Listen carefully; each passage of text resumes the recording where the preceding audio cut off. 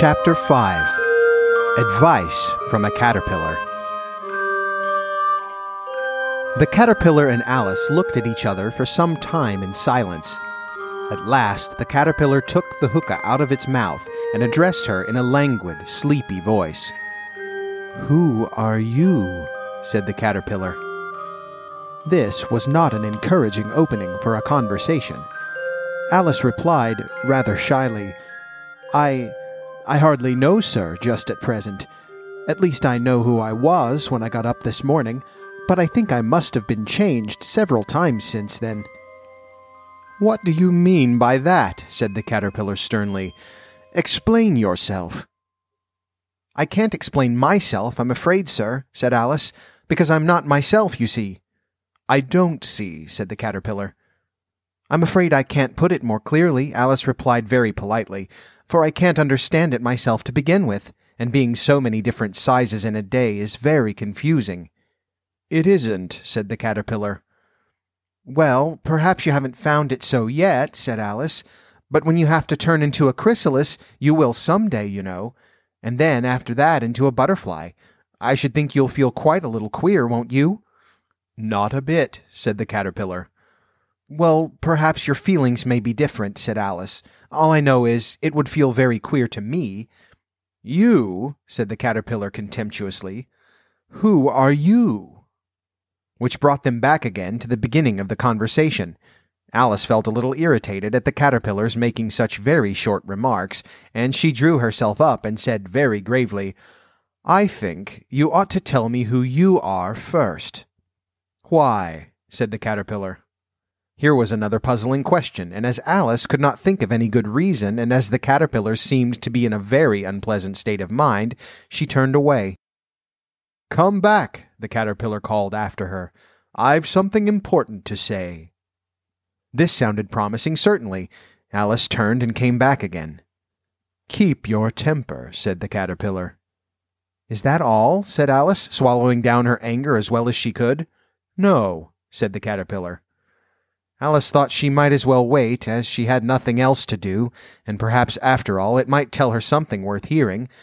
For some minutes it puffed away without speaking, but at last it unfolded its arms, took the hookah out of its mouth again, and said, "So you think you're changed, do you?" "I'm afraid I am, sir," said Alice. "I can't remember things as I used, and I don't keep the same size for 10 minutes together." "Can't remember what things?" said the caterpillar. "Well, I've tried to say, 'How doth the little busy bee?' but it all came different," Alice replied in a very melancholy voice. "Repeat, 'You are old, Father William,'" said the caterpillar. Alice folded her hands and began. "You are old, Father William," the young man said, "and your hair has become very white. And yet you incessantly stand on your head. Do you think at your age it is right?" "In my youth," Father William replied to his son, "I feared it might injure the brain. But now that I'm perfectly sure I have none, why, I do it again and again." "You are old," said the youth, "as I mentioned before, and have grown most uncommonly fat. Yet you turned a back somersault in at the door. Pray, what is the reason of that?" "In my youth," said the sage, as he shook his grey locks, "I kept all my limbs very supple. By the use of this ointment, 1 shilling the box, allow me to sell you a couple." "You are old," said the youth, "and your jaws are too weak for anything tougher than suet. Yet you finished the goose with the bones and the beak. Pray, how did you manage to do it?" "In my youth," said his father, "I took to the law, and argued each case with my wife, and the muscular strength which it gave to my jaw has lasted the rest of my life." "You are old," said the youth. "One would hardly suppose that your eye was as steady as ever.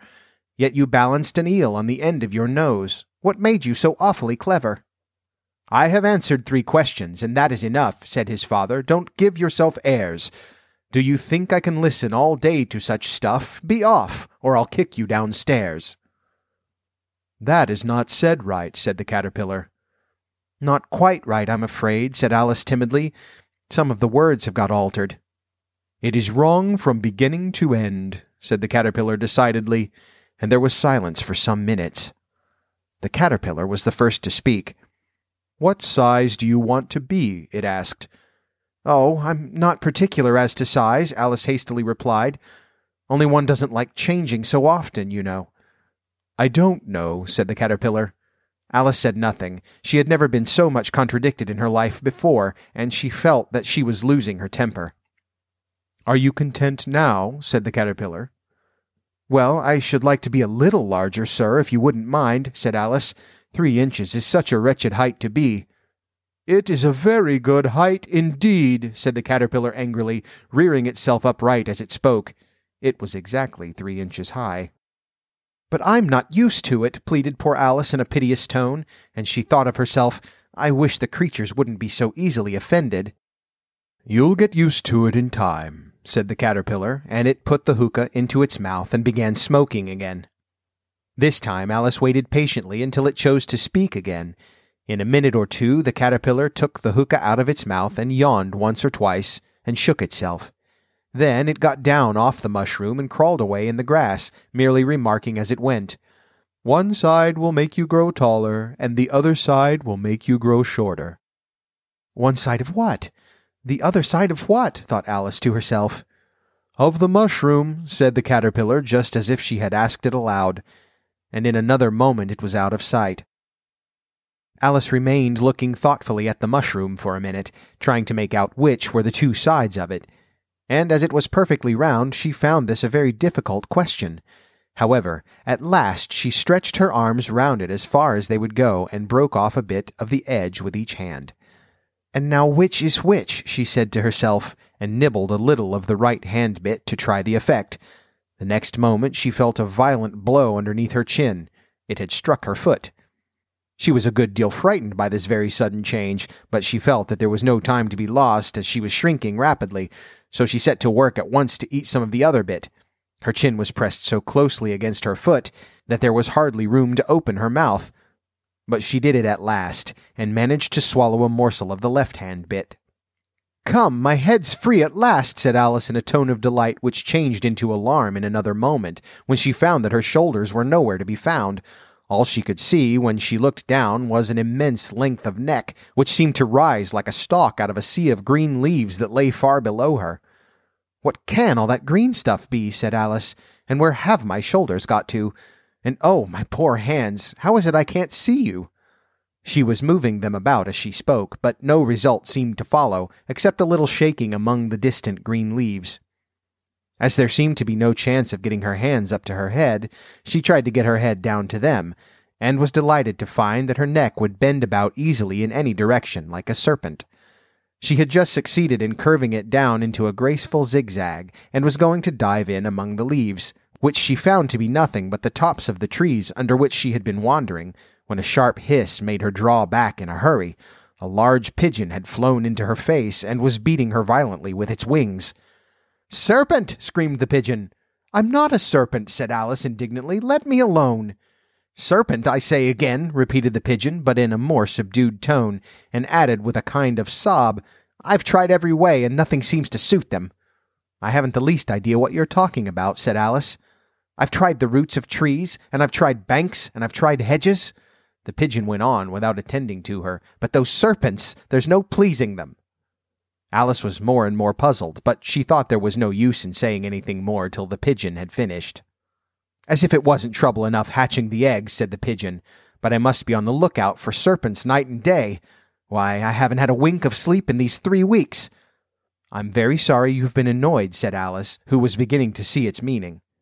"And just as I'd taken the highest tree in the wood," continued the pigeon, raising its voice to a shriek, "and just as I was thinking I should be free of them at last, they must needs come wriggling down from the sky. Ugh, serpent!"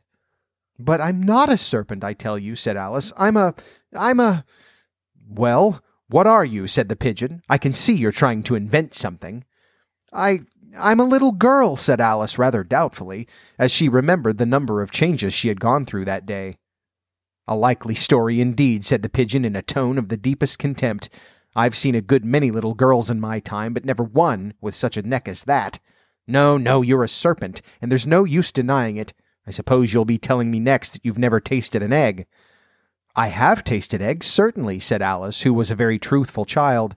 "But little girls eat eggs quite as much as serpents do, you know." "I don't believe it," said the pigeon. "But if they do, why then they're a kind of serpent, that's all I can say." This was such a new idea to Alice that she was quite silent for a minute or two, which gave the pigeon the opportunity of adding, "You're looking for eggs, I know that well enough. And what does it matter to me whether you're a little girl or a serpent?" "It matters a good deal to me," said Alice hastily, "but I'm not looking for eggs as it happens, and if I was, I shouldn't want yours. I don't like them raw." "Well, be off then," said the pigeon in a sulky tone as it settled down again into its nest. Alice crouched down among the trees as well as she could, for her neck kept getting entangled among the branches, and every now and then she had to stop and untwist it.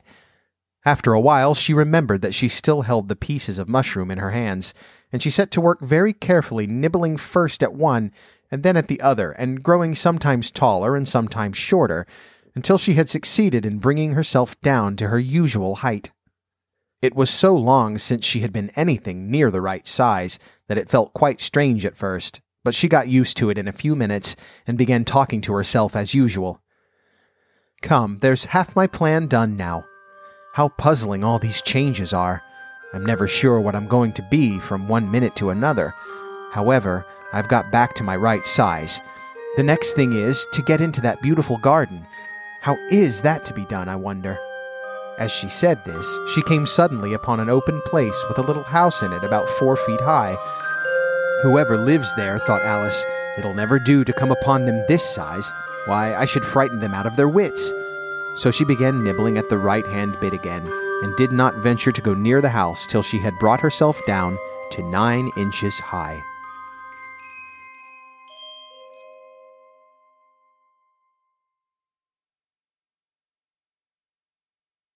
Now, if you're enjoying Fido, then you should definitely subscribe on your podcast platform of choice so you don't miss an episode. You can also go to fidopodcast.com and listen on any device. Make sure and share Fido with your friends and family if you like what you're hearing. Word of mouth is my best advertisement. Don't forget to leave me a comment or a question, and I might be able to read them on the air. I love hearing from my listeners. You can follow me on Facebook and Instagram at Fido Podcast, and if you would like to support the show more directly, you can become a patron. I'm on Patreon at patreon.com/Fido Podcast. There's behind-the-scenes content, early access to upcoming episodes, and if you join, you'll get a personal handwritten thank you from me in the mail, as well as a Fido sticker. Also, you'll get a mention here on the show.